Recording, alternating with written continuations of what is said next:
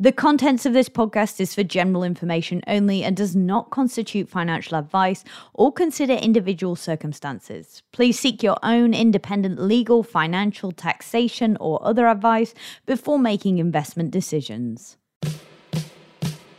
Hey, Ed and Ben here with another episode of Decoding Crypto. Ben, as you know, is the CEO of Collective Shift, and he's on a mission to democratize the way we learn about crypto. And Decoding Crypto is an extension of that. We want to help you get into crypto. It's not too late. If you're interested, this is the place to be. We're going to take you on the journey. Ben, how you going? I'm fantastic, Ed. I just wrapped up the week of the World Blockchain Summit in Dubai. Yeah, wow. How was that? It was crazy. It's all about the metaverse here. So they are going so heavy on the metaverse. I'm not sure if I spoke about this last week, but super heavy on the metaverse. Everything is metaverse, and NFTs. There's very little Bitcoin, very little Ethereum, very little any crypto like tokenized assets. It's all about like building communities, building your digital presence, building the Web3 economy inside some sort of virtual world. So it's interesting. Fascinating. Yeah. What's the coolest thing you've seen in the metaverse space there while you've been in Dubai?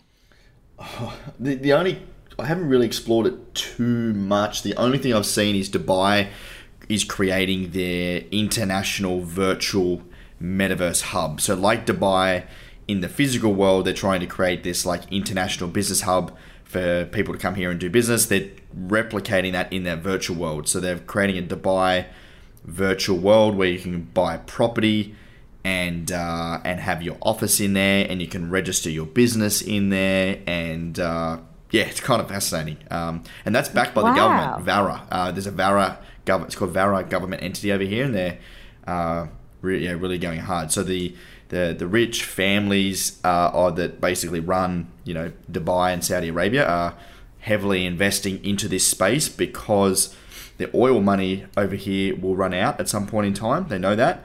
So they're trying to bring in, tourism and business and other like technologies to continue to fund the sort of the ecosystem over here. So super fascinating. Wow, how interesting. So what I want to talk to you about today is people who are far earlier on in their journey than that. If you're just thinking about getting into crypto, if you're not sure where to start, I want to talk about all the different ways that you can buy crypto, because it can be a bit daunting. You might have walked past a crypto ATM, as I did, in a mall near me. But, there's so many other ways and so many potentially better ways to buy crypto. So that's what I want to talk through today. Ben, where should people start? What's the easiest on-ramp to buying your crypto? Definitely what we call a centralized exchange. So in Australia, these might be places like CoinSpot, SwiftX, Independent Reserve, CoinJar. There's so many in Australia, probably too many in my opinion, but they all do the same thing pretty much. And you can go on, you can create an account, sign up, and eToro is another one. They're a sponsor of the podcast. You can sign up and you can buy crypto on their platform. Once you buy crypto on the platform, it's super easy. Probably takes you about 5 minutes to verify. You need to give your ID, register your account. You deposit Australian dollars either through your bank or your debit card. Or Pay ID, and then you can basically buy Bitcoin really easily, and that Bitcoin's stored in your wallet on these exchanges.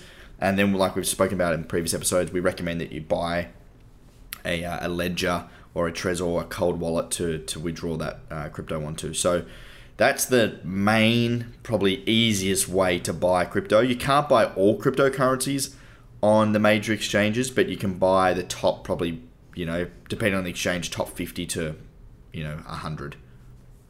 And when we're first getting into it, what's the benefit of buying from one of those centralized exchanges? Just the ease of use, right? So if you are using something like CoinSpot, for example, or any of the exchanges I just mentioned, they're super easy to use. They've worked really hard on creating a good customer experience and user experience. So it's at a trusted platform. You're probably going to not pay that much in fees, and I guess the whole experience in a trusted environment is probably why I'd recommend. Like I use a centralized exchange still as well. You tend to use them for most of your transactions. So that's probably the most easiest method for most of the listeners at home. Like if you're sort of investing like what I'd call sort of normal people amounts, like, anywhere between like $10 and, a few $1,000s, I'd recommend a centralized exchange. And what about brokers? So brokers are another way of buying crypto. Now, the downside of brokers, what is a broker, first of all? A broker is like somewhere where you can walk in to a store or an office or call someone up and they will execute the transaction on your behalf. So you don't need to do any of the work for you. You sort of ring up and buy crypto. And I've done this before when I was buying a lot of crypto like a couple of years ago. I used a broker. The downside is you'll pay a lot in fees. Usually somewhere between 2 and 4% of your total transaction amount will be in fees, which is a lot. So that's the downside. But the upside is it's even easier than doing it yourself. This is like someone else does it for you method. And some brokers in Australia, there's Caleb and Brown. I think Independent Reserve might be able to do that. I'm pretty sure, maybe not. Ainsley Wealth is another one that can do the brokerage side of things as well. So they're two in Australia I'd look into. Yeah, right. Okay. And so there's also decentralized exchanges as well. What's the difference there? Yes, these are called DEXs for short, decentralized exchanges. So this is when you don't have a company running the or a middleman running the exchange. So a decentralized exchange, Ed, is basically when the platform connects you and I together somewhere on the internet to make a transaction happen. So for those listeners that remember like uTorrent back in the day when we downloaded movies, uTorrent was just the platform and you were downloading movies off someone else on the internet. It just connected you with someone that had what you wanted. And that's basically what a decentralized exchange does. So examples of that of like Uniswap or SushiSwap. And the upside of decentralized exchanges are that you basically can buy any cryptocurrencies on these exchanges, even the really, really small ones. Other upside is you're not going to pay much in fees because the fees don't amount to much, maybe like 0.01%. They're very, very small. The downside is that they are a lot more complicated to use. So you need to look into things like having a MetaMask, and you need to have Ethereum, and you need to look in like gas fees and know what slippages are. And, it's a little bit harder to wrap your head around. However, like I use one on Sunday, and once you've sort of used to it, it's super easy. So some of the assets that I own, I can't buy on a centralized exchange because they're lower down the ranking. So I use a decentralized exchange to buy and sell. But probably don't go there if you're a beginner. Yeah, don't go there. I'd stick with just assets that are on a centralized exchange to begin with. Yeah, absolutely. And so one of the other things that we've spoken out before is dollar cost averaging. For people who haven't heard this phrase before, can you just give us a really brief explainer? Yep, so dollar cost averaging is, let's say you want to put in $10,000 into crypto.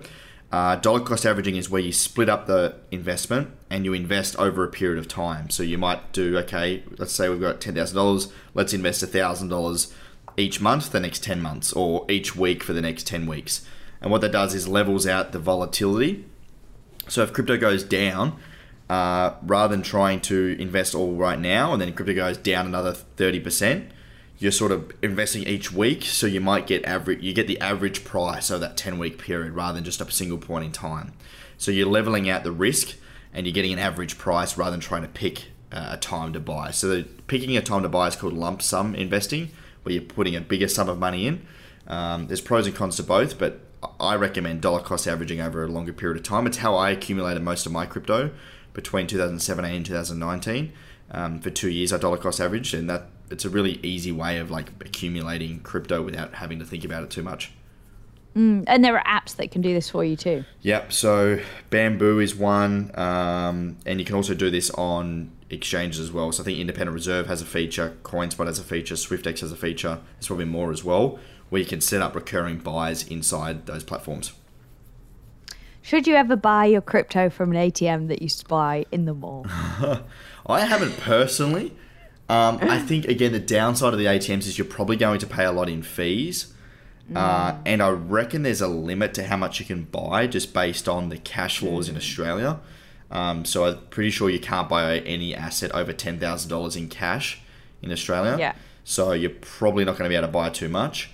So always check the price of Bitcoin as well. So not only you got to look at the fees, but we get this thing called spreads, where let's say you can buy Bitcoin for $19,000 on one exchange. Some exchanges will, make you pay $19,500 per Bitcoin. So you're losing money based on the spread as well. So when you see these exchanges going no fee trading, it's a bunch of bollocks, because what they do is they make money in the spreads. So they're charging you a higher amount. It's like when you go to sell your car, right? If you go to a car salesman, he's going to charge you, he's going to take less money from you because he's going to resell that, versus selling it private. You're probably going to get a better price for it, right? So if you go to these ATMs, some of these exchanges, you're going to lose money in the spread. So just be careful.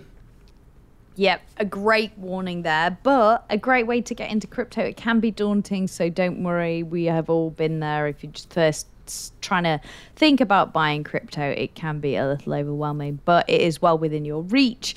And that's just a quick rundown. I'm sure there's more info on Collective Shift if people want to learn more, Ben. Yes, there is. So you can go into collectiveshift.io and go under resources, and then there's a category of resources called beginner resources, and we've got different places. It's all free. You can read up on different places to buy and sell.